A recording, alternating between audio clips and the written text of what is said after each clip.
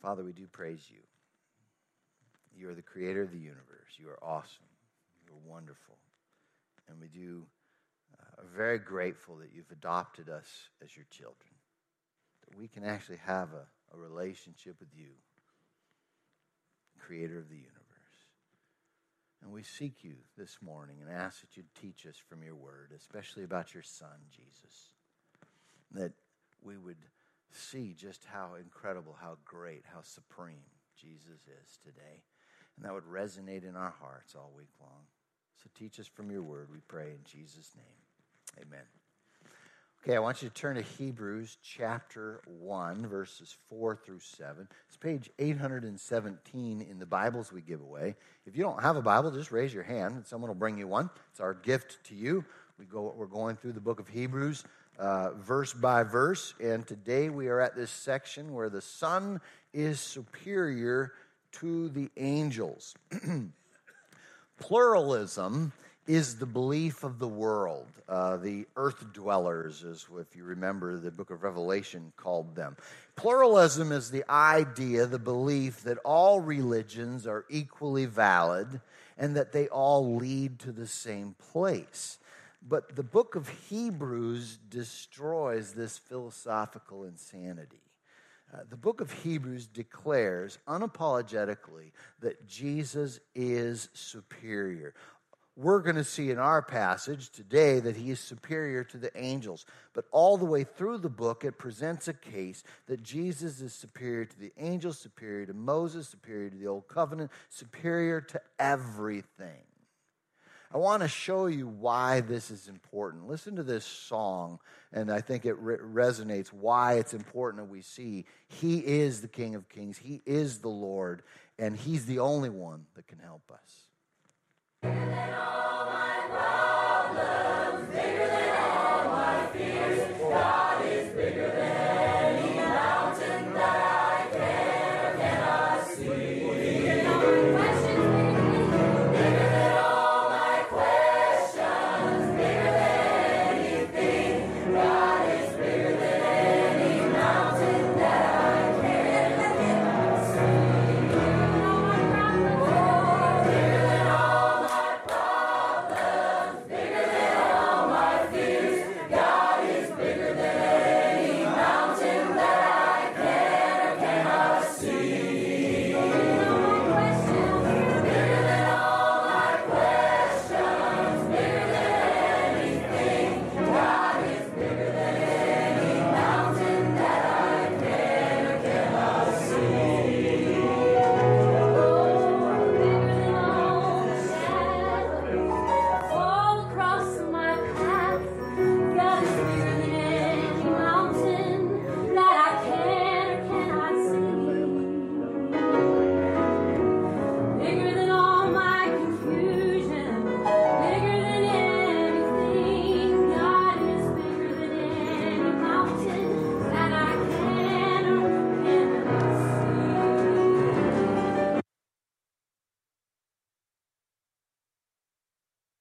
I had to cut the song short. I'm sorry. But isn't that great? I mean, you get it. Wouldn't that be a great life group to go to? Okay. Yeah, that's what life groups are all about, right? Okay. But that's the point. He's bigger than anything. The true God, the real God. And he is Jesus. Hebrews declares that Jesus is superior. Look at our passage. Hebrews chapter 1, verse 4. So he became as much superior to the angels as the name he has inherited is superior to theirs. For to which of the angels did God ever say, "You are my son, today I've become your father"? Or again, "I will be his father, and he will be my son"? And again, when God brings his firstborn into the world, he says, "Let all God's angels worship him." And speaking of the angels, he says he makes his angels spirits and his servants flames of fire. Now, the passage continues on, and we'll cover the next section next week, really bringing this same idea of his superiority to the angels. But here we see that Jesus is superior to the angels. Now, it's important for us to understand the audience of the book of Hebrews. The book of Hebrews, the writer is writing to a group of Jewish Christians who were being tempted to actually go back to Judaism because of the persecution that they were experiencing. And so he's writing this to encourage them, stick with Jesus. He is superior. You don't want to go back. You want to go forward. It's also helpful for us to understand what was going on about angels at this time. A period called Second Temple Judaism. Let me explain that phrase. That just describes the time period of the Second Temple. First temple of the Jews was destroyed in 586 BC by the Babylonians. And then the Second Temple was built. It was completed by 515 BC, and it survived until 70 AD when the Romans destroyed it. So during that time period, generally approximately in between the Old and New Testaments. So that time period, okay? Really right at the time when Jesus came on the scene as well. Well, during that time, many, not everybody, but many had begun to develop and elevate angels in an unhealthy way. So lots of writing about angels, but really elevating them sometimes even to a godlike status and so forth. And so the book of Hebrews is showing, no, it's not about the angels, it's about Jesus. And in this chapter 1, there's 7 Old Testament quotes that reveal this fact. We'll see 3 of them today. That Jesus is superior to the angels as a son is superior to a servant. And that's the first R section today. He starts out verses 4 through 6a that Jesus is the central focus. As we look at this, we see he's superior to the angels. The name he has inherited is superior. He's the son. They are not, and so forth. The angels worship him. We see this idea that Jesus is the central focus. Okay, by the way, that's true of the whole book of Hebrews. So you may hear me say this more than once. He's supposed to be the center of our life. And I want to ask you that question. What is the center of your life? What is that which is most important to you, that drives you to even get up in the morning? What is the main reason and purpose for your life? For instance, okay, I was thinking about my vacuum cleaner. I have a Kirby vacuum cleaner. It's actually really nice, okay? And my Kirby vacuum cleaner, the central focus and purpose of that vacuum cleaner is to clean my carpet, right? It actually sucks up the dirt and it shampoos it. It does both those things, okay? So anyway, that's my Kirby vacuum cleaner. Well, I was thinking to myself, well, what if this Kirby vacuum cleaner decided to come up with an alternate purpose? And it decided it wanted to go golfing. Okay, so my Kirby vacuum cleaner, it ends up over at Blackberry or wherever, maybe the country club, and it goes over there. Well, it's not going to have a good time.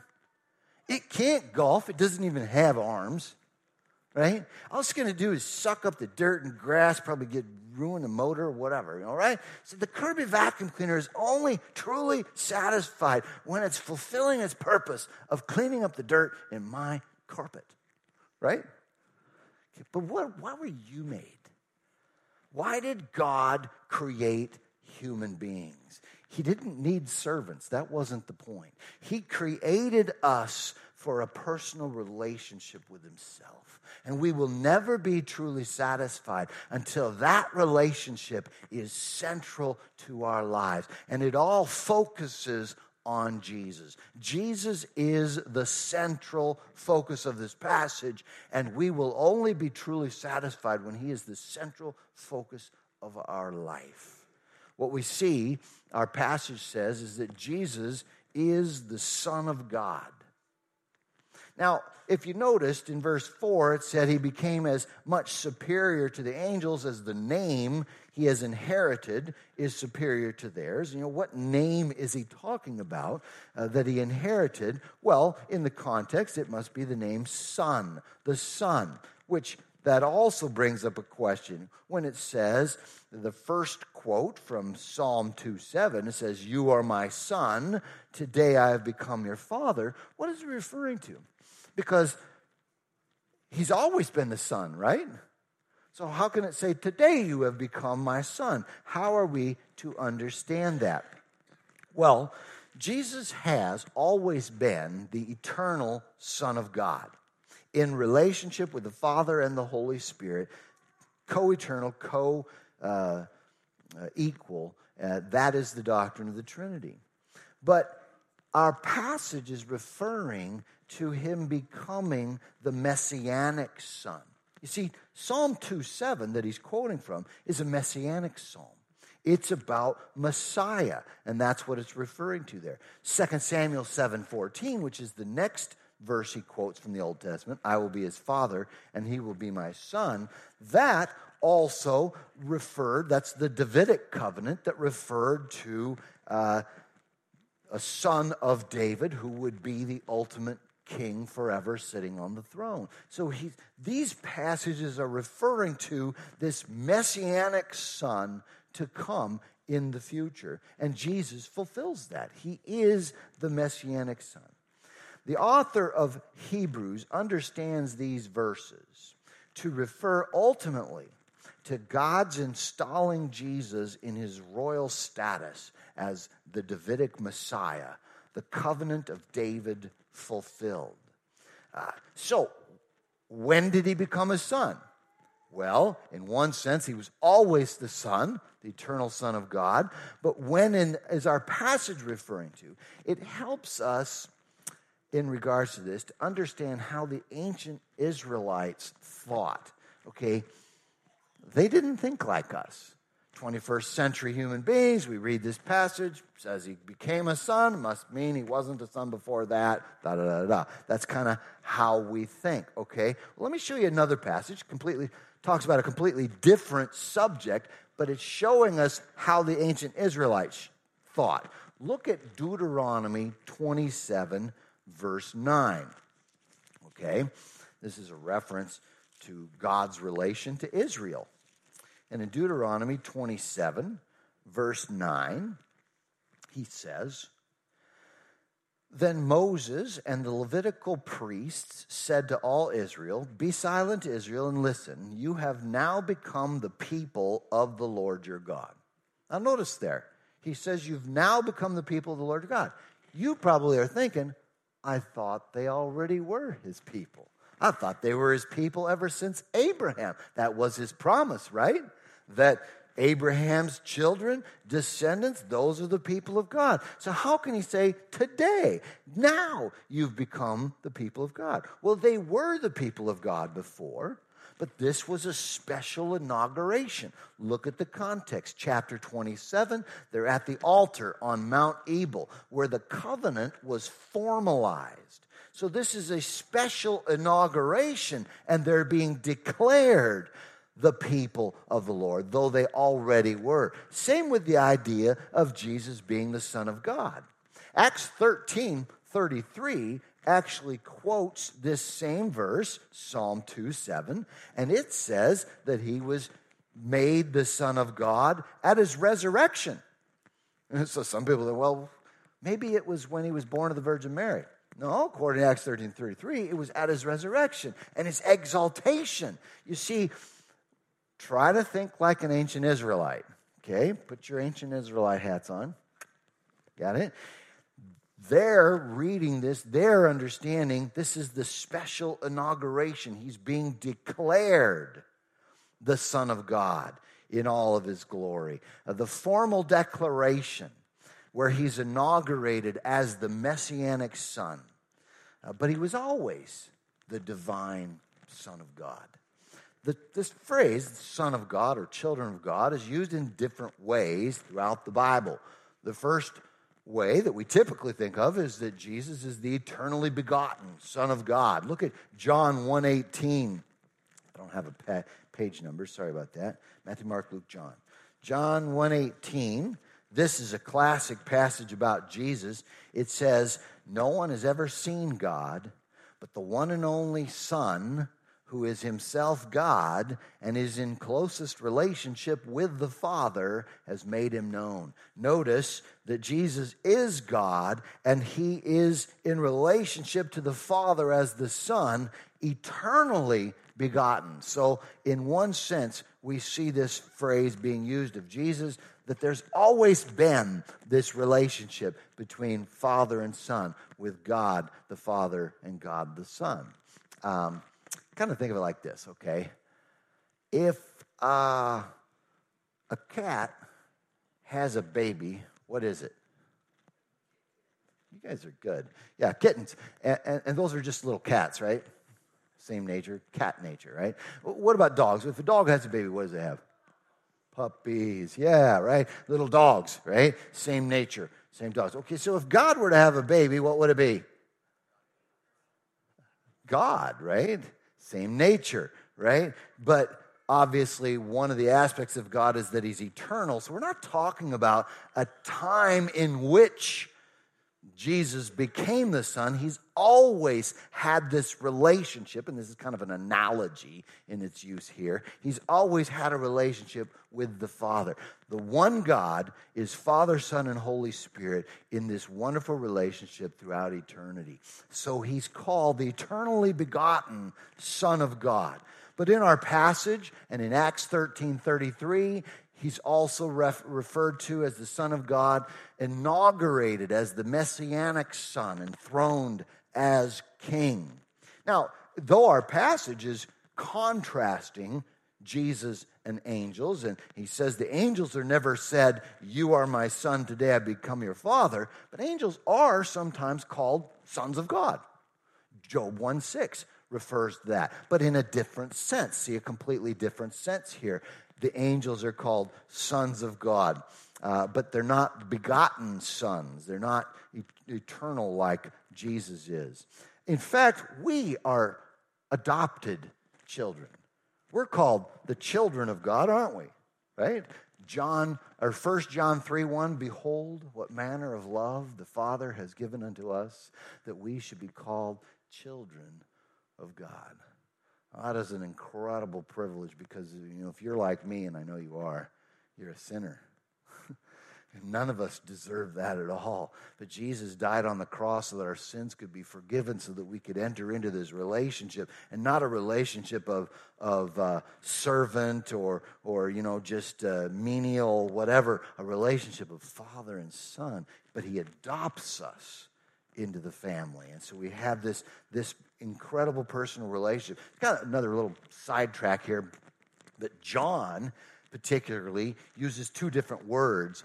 He uses huios, which is son, only for Jesus. So in John's writings, it's not true for everybody, but in John's writings, he only uses huios to refer to Jesus. But for us, when he calls us sons of God, that's King James, is actually children, is teknion in the Greek. So we're the children of God, but by adoption, okay? So we're adopted children. So we see these different ways in which this idea is brought about. But Jesus is being contrasted with the angels here. "You are my son. Today I become your father." He is the inaugurated Messianic Son, who has always been the eternal begotten Son of God.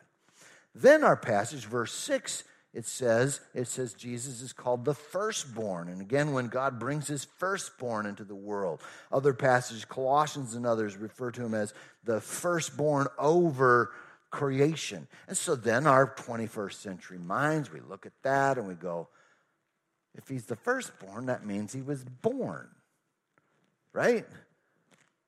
Not necessarily. Put back on your ancient Israelite hat, okay?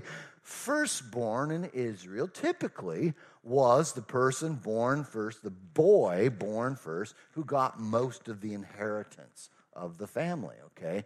That was how they worked. But many times this idea of firstborn was used in the sense of preeminence. So not even necessarily born first, but the preeminent one over whatever the context of the passage. For instance, in Psalm 89:27, David is called the firstborn.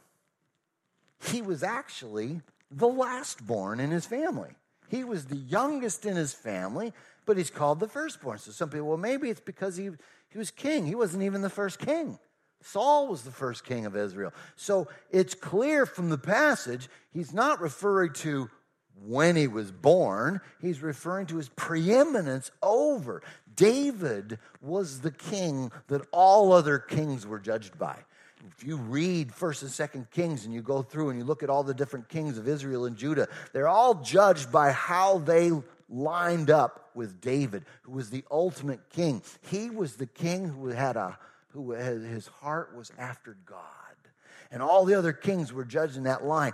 But also because of the prophecies, the Davidic covenant, that someday from his line, the ultimate king is going to sit on the throne forever, and that will be the King of Kings and Lord of Lords, Jesus. Okay, so that's what it's referring to here as firstborn. But notice in the context, he's showing Jesus is superior to the angels. It's all about Jesus. He is the central focus. But then he goes on and talks about the angels. And we get to actually learn some things about angels in this passage without going overboard, because remember, that's what the ancient Israelites, they kind of messed up at times, or at least the Second Temple Judaism. Angels are servants who worship the Son. Look what it says. Let all God's angels worship him. In speaking of the angels, he says he makes his angels spirits and his servants flames of fire. Notice they're called servants here, and angels, spirits, or winds can be another translation of that, of flames of fire. So here we see that angels are servants who worship the Son. Now, notice it's not about the angels, is it? Okay? Even when he's talking about angels, he says the angels worship Jesus, right? So still the focus is on Jesus, even when he's talking about the angels. It's not about the angels. It's still all about the Son. By the way, I have a sign here. There are two things you need to know about God. There is one, and you aren't him. Okay? I think that phrase actually came from Rudy. Remember the movie Rudy? Okay, but yeah, there is one, and you aren't him. We're constantly trying to make it all about me, okay? Well, back then they were trying to make it all about the angels. It's not about me. It's not about the angels. It's all about Jesus. Now, I want you to look at the context of this quote, okay? This quote is from Deuteronomy 32, verse 43. But I want to look at the whole context to see what he's talking about. It's fascinating. Look at Deuteronomy 32, verse 39 through 43. In this passage, we see the quote, but let's look at the context to see who's talking, all right? Look at verse 39. It says, "See now that I myself am he, there is no God besides me." Who's talking? Well, yeah, Jesus is the right answer, but God, right? Okay, yeah, God is talking, and he says, there is no God besides me. Once again, the Bible very clearly says pluralism is wrong. All other gods are false gods. The book of Deuteronomy actually says all other gods are demons in disguise as gods. He says there is no God besides me. I put to death and I bring to life. I have wounded and I will heal, and no one can deliver out of my hand. I lift my hand to heaven and solemnly swear, as surely as I live forever, when I sharpen my flashing sword and my hand grasps it in judgment, I will take vengeance on my adversaries and repay those who hate me. I will make my arrows drunk with blood while my sword devours flesh, the blood of the slain and the captives, the heads of the enemy leaders. Rejoice, you nations, with his people, for he will avenge the blood of his servants. He will take vengeance on his enemies and make atonement for his land and people. That's the true God. Okay, when you look at this God, he is incredible. In context, God is speaking. So in quoting this about Jesus in the book of Hebrews, the author of Hebrews is saying very clearly, Jesus is God. And look at this. How is he described here? Jesus is the mighty warrior.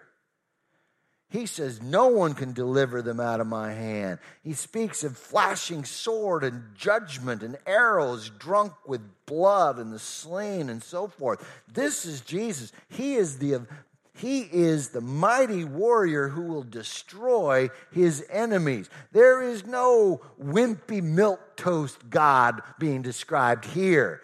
In the little box you might have put him in. Oh, I just want a nice, happy God who blesses me when I need blessing.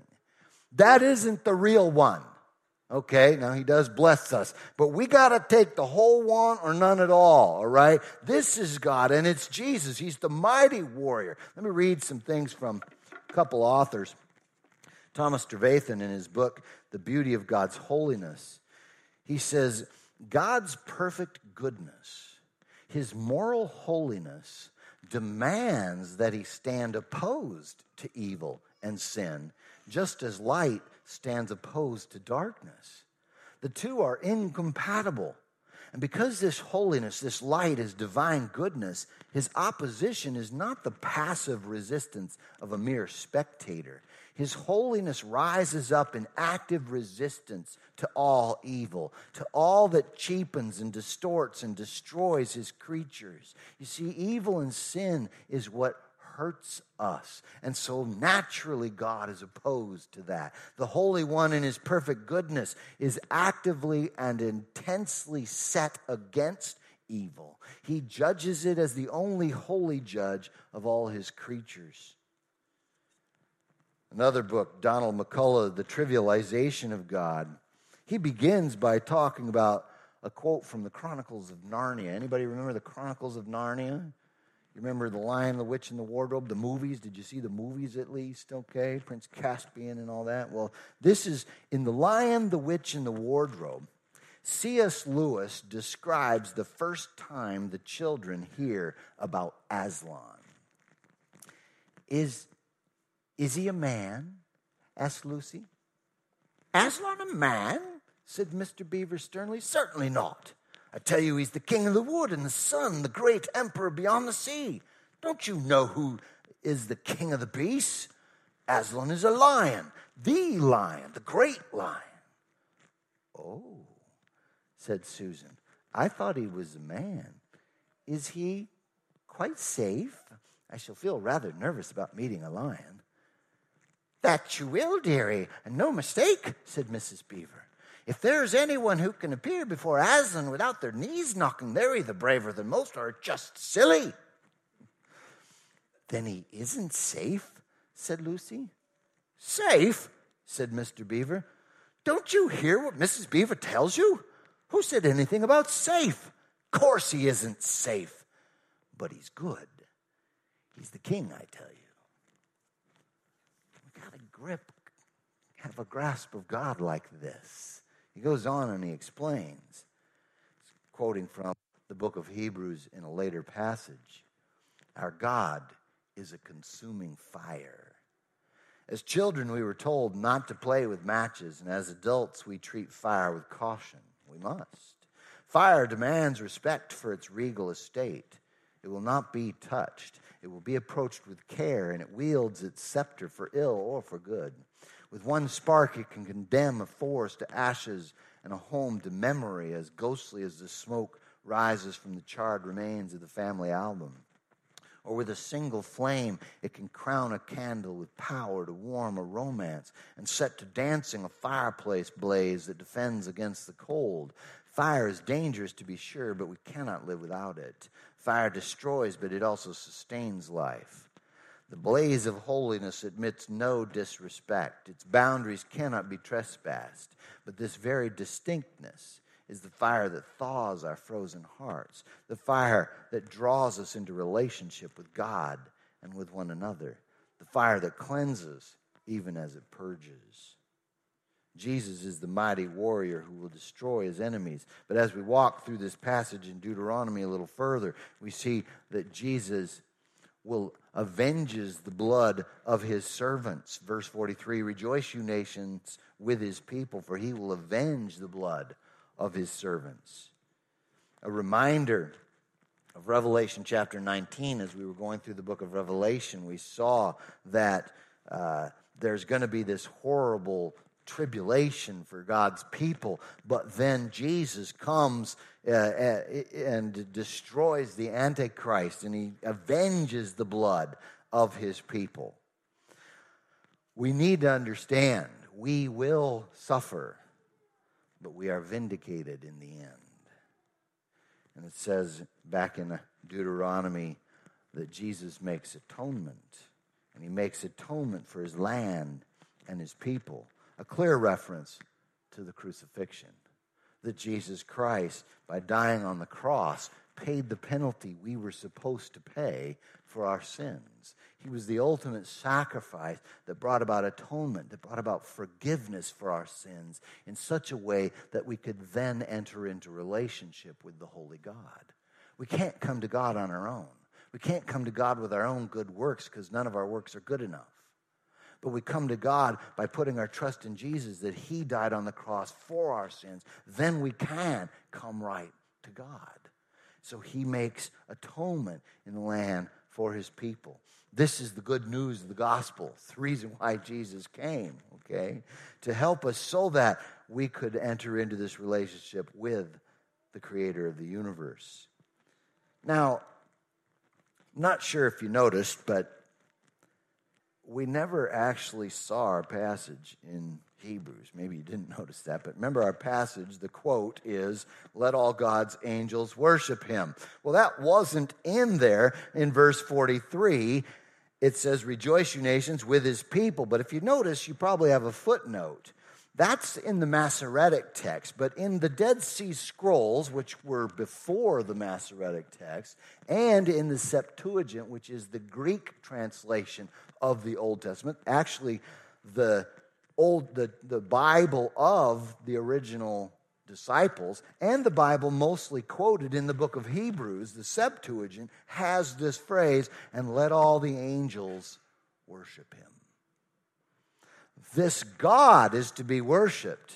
And here we see he is Jesus. And so the angels were to worship Jesus. Now, angels are God's servants. He calls them servants of flames of fire. As servants, these angels worship God, and they take care of God's people. We'll see that next week in verse 14. But angels are God's servants. I want to challenge you when you go to your life group this week, okay? Ask each other, how many of you think you may have had an encounter with an angel? You will be amazed at how many stories there are there. I've already heard some today from the first service, okay? One that I want to point out, Steve Miller, not the Steve Miller Band, Steve Miller, but a different Steve Miller, the one who started Helps International, the ministry to Guatemala, okay? Steve Miller tells of how when he first went to Guatemala to begin this ministry of Helps, to minister to the poor in Guatemala, that he was standing by the helicopter, and he's a tall guy, and he didn't know it, but the propeller was right there, and he was going to walk right into the propeller, because it's blurry when it's going like this, so he didn't see it, and he felt this boom on his chest, boom, and it stopped him, and then he looked, and there was the propeller.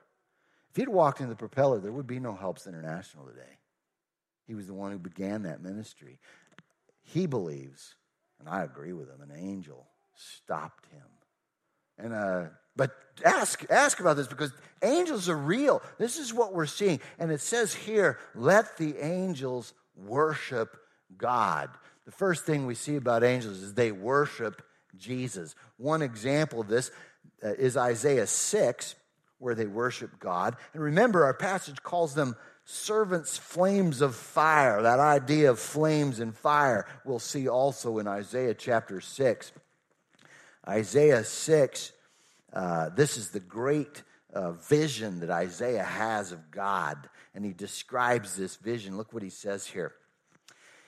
In the year that King Uzziah died, I saw the Lord high and exalted, seated on a throne, and the train of his robe filled the temple.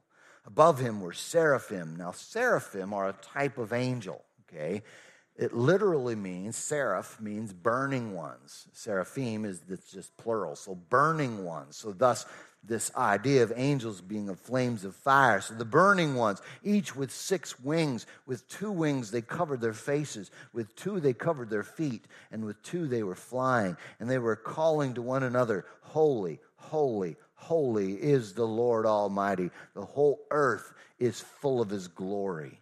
And at the sound of their voices, the doorposts and thresholds shook, and the temple was filled with smoke. And we don't have time to read the rest of it, but an incredible passage, incredible vision. But we see the angels worshiping God. Holy, holy, holy is the Lord Almighty. That phrase, Lord Almighty, in I think the ESV translates it Lord of hosts. It literally means Yahweh of the armies.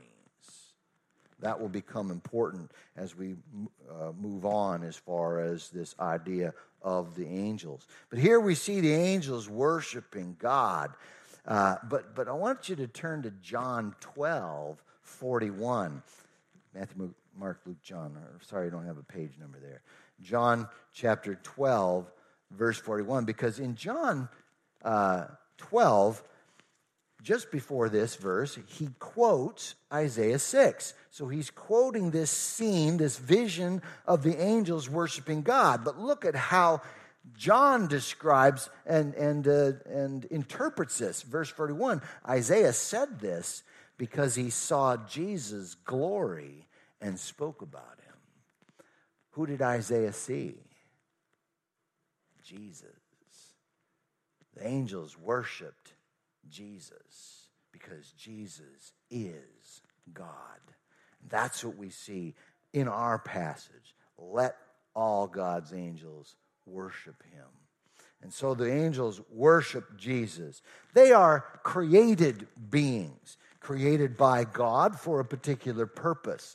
Created beings who are winds and flames of fire. Like I said, that he makes his angels spirits. That can also be translated, he makes his angels winds and his servants flames of fire. I think the point of comparison between angels and these forces of nature is in both the sense of being changeable as well as being swift and destructive. Jesus is the unchangeable, immutable one, as we will see later in Hebrews. But the angels are used as God's army to advance the kingdom. Remember, Yahweh of the armies. It's referring to this angelic host, this angelic army that he uses to advance his kingdom and to bring about his will. I want you to turn to another passage that brings out these angels with the flames of fire going on as an army, okay? Look at 2 Kings 6, verses 15 through 17. In 2 Kings chapter 6, the context, Elisha the prophet, he's just kicking back, enjoying himself. But his servant sees this giant army from the king of Aram, who was the enemy, surrounding them, ready to get him. Okay, that's the context. Look at verse 15. When the servant of the man of God got up and went out early the next morning, an army with horses and chariots had surrounded the city. "Oh no, my lord, what shall we do?" the servant asked. "Don't be afraid," the prophet answered. "Those who are with us are more than those who are with them." You can just imagine him going, huh? And Elisha prayed, "Open his eyes, Lord, so that he may see." Then the Lord opened the servant's eyes, and he looked and saw the hills full of horses and chariots of fire all around Elisha.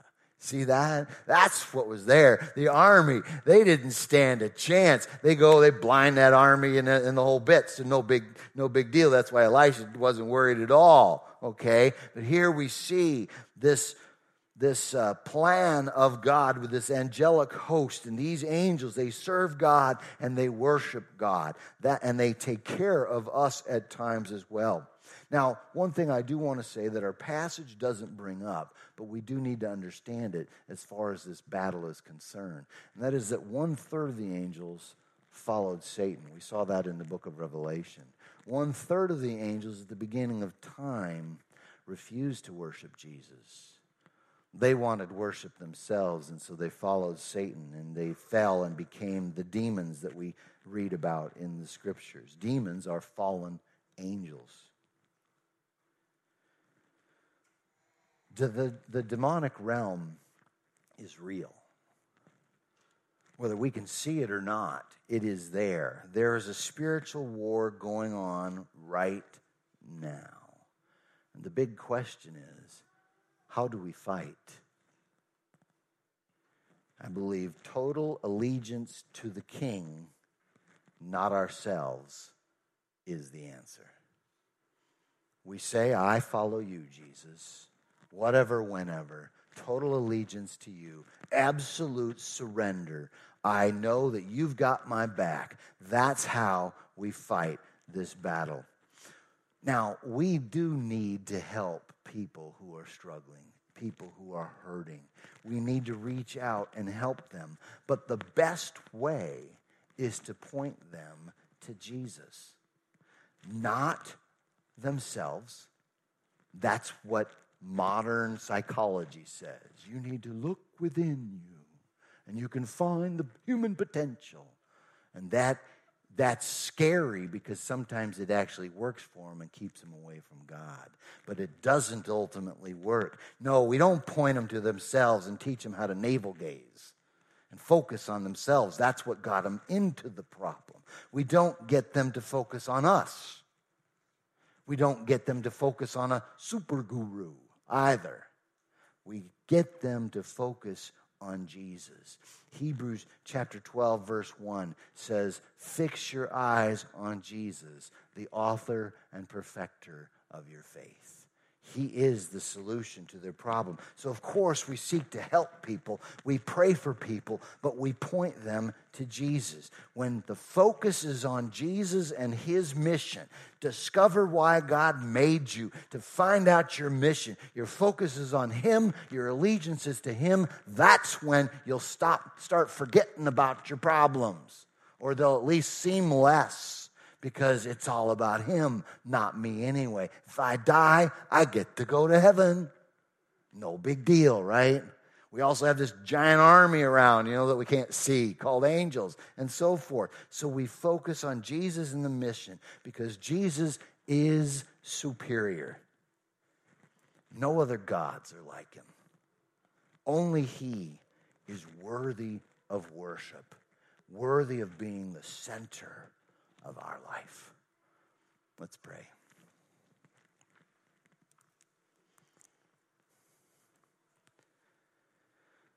Well, Father, we see this passage and it exalts the Son, and we are truly amazed. We do ask you to help us. We are so frail. It's so easy for us to get caught up in our own stuff, and we know that the solution is not to focus on the stuff, it's to focus on you. Help us. But help us, each of us, to encourage one another to fix our eyes on you, Jesus, the author and perfecter of our faith. Help us to live this out where you are the center of our lives. And I pray that if there's someone here this morning who maybe they know about you, they don't know you personally. They've never truly entered into this relationship of father, son, or father, daughter. I pray that you'd draw them to yourself and they'd put their trust in you even today. Help us all to fix our eyes on Jesus. We pray in Jesus' name. Amen.